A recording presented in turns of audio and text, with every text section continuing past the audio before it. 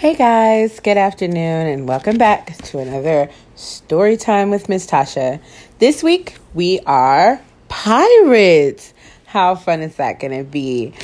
How about we do story time outside on a deck and pretend it's our ship, our pirate ship. So pause right now, go outside, find a deck or your patio or your balcony or just outside on the steps in front of your house, and let's pretend that we're going to become a pirate. And today, we are going to read How I Became a Pirate, written by Melinda Long and illustrated by David Shannon. Pirates have green teeth, when they have any teeth at all. I know about pirates because one day, when I was at the beach building a sandcastle and minding my own business, a pirate ship sailed into view. I knew what it was because its flag had a skull and crossbones on it, and because I could hear the pirates singing, "Hey ho, blow the man down." They were a little off key. I tried to tell Dad, but he was busy setting up the beach umbrella. I tried to tell Mom, but she was busy slathering my baby sister with sunblock. So I went back to my sandcastle, but I kept an eye on the pirates. By then, they were rowing to shore. When they landed, the head pirate climbed out of the boat and yelled, "Ahoy there, matey! Be this the Spanish Main?" "No," I said. "This is North Beach." "Shiver me timbers," the pirate said. "We must have taken a wrong turn at Bora Bora." He walked around my sandcastle. He looked at the moat, then yelled back to his crew, "He's a digger! He is, and a good one to boot. A good one to boot." The others agreed. "What be your name, matey?" the head pirate asked. "Jeremy Jacob, sir," I told him. "Well, Jeremy Jacob," he said, "you're looking at Braid Beard and his crew. We've been needing a digger, just like yourself. We've a chest of treasure to bury." "Aye, treasure!" the others shouted. "You're coming with us," Braided Beard told me, "I don't think Mom and Dad would mind as long as I got back in time for soccer practice the next day." That's how I became a pirate. As soon as we were on board, Braid Beard showed me the chest of gold and jewels. "Got to find a safe place for this here treasure. It's high time we were off," he announced. "We're off!" we all shouted, and then we set sail.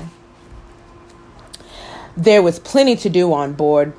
The pirates taught me to sing sea chanties, the louder the better, and to say real pirate stuff like landlubber and curvy dog. By dinner time, I could speak pirate perfectly. I also learned pirate manners. Braid Beard pounded his fist on the table and yelled, "Down the hatch, me laddies! Down the hatch!" we all shouted. Braid Beard gulped his food and said, "Hand over the meat!" "The meat!" we all roared. Nobody told us to finish our spinach. There wasn't any. Or to chew up our carrots. They weren't allowed on board. We talked with our mouths full, and nobody said please or thank you. After dinner, I tried to teach the pirates to play soccer. Braid Beard kicked the ball and yelled, "Arr! Soccer! Arr! Soccer!" the crew yelled. Then everybody dove for the ball at once. and it rolled right off the deck. "After it, me hearties," Braidbeard commanded. "After it," we all whispered. We fought over who would go to get the ball. But it didn't matter anyway, because a shark came along and swallowed it in one gulp. So much for soccer. By now, it was past my bedtime, but nobody tells pirates to go to bed, to take a bath, or to brush their teeth. Maybe that's why their teeth are green. Pirates sleep with one eye open, just in case. And they don't change into pajamas, unless they want to. Pirates don't do anything they don't want to do, except for maybe swabbing the decks. I wanted to be a pirate forever. But when I found out what else they don't do, when I couldn't stay awake any longer, I asked Braidbeard to tuck me in and read me a story. "Tuck you in?" he bellowed. "Pirates don't tuck." "No tucking!" the crew cried, and the only thing they had to read was a map. "Don't you have any books?" I cried. Braidbeard looked confused. "Books?" I didn't even bother to ask about a goodnight kiss. It wasn't easy to fall asleep without a story, but I was finally dozing off when a storm broke. Thunder boomed and lightning flashed. I tried to hide under the covers as waves slammed up against the ship, but I kept falling out of my hammock. I couldn't find anyone in the cabin. They were all on deck. "Lower the sails," Braidbeard shouted. "Batten down the hatches." Everybody ran around yelling and lowering and battening. Nobody had time to sit close and tell me it would be over soon. Nobody even noticed me.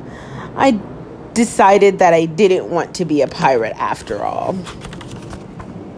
Just then, flash, crash, crack! Lightning hit the mast and split it right down the middle. What do we do now?" yelled one of the pirates. "We'll have to turn back," called another. "But the treasure!" hollered Braidbeard. "Where will we bury the treasure?" I stepped forward.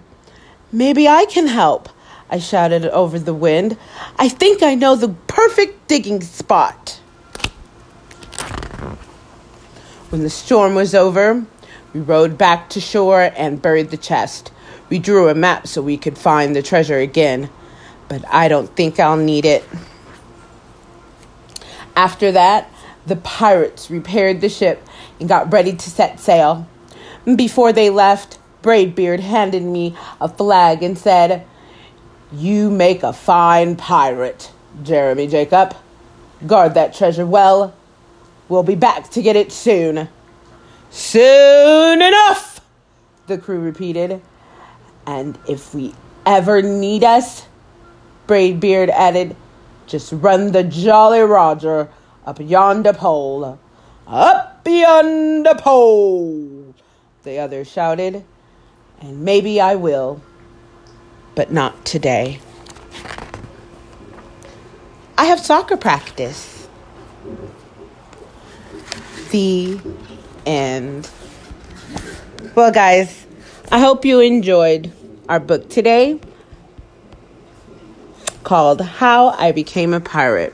I hope you had fun on your deck listening to this and becoming a pirate yourself. Maybe today you can check on our website with Mommy and Daddy, and then you can have some pirate fun things to do today too, and for the rest of the week. But if not, maybe you can make a treasure chest and make a map to where you can bury it. Have a great day, guys. See you again Wednesday. Bye.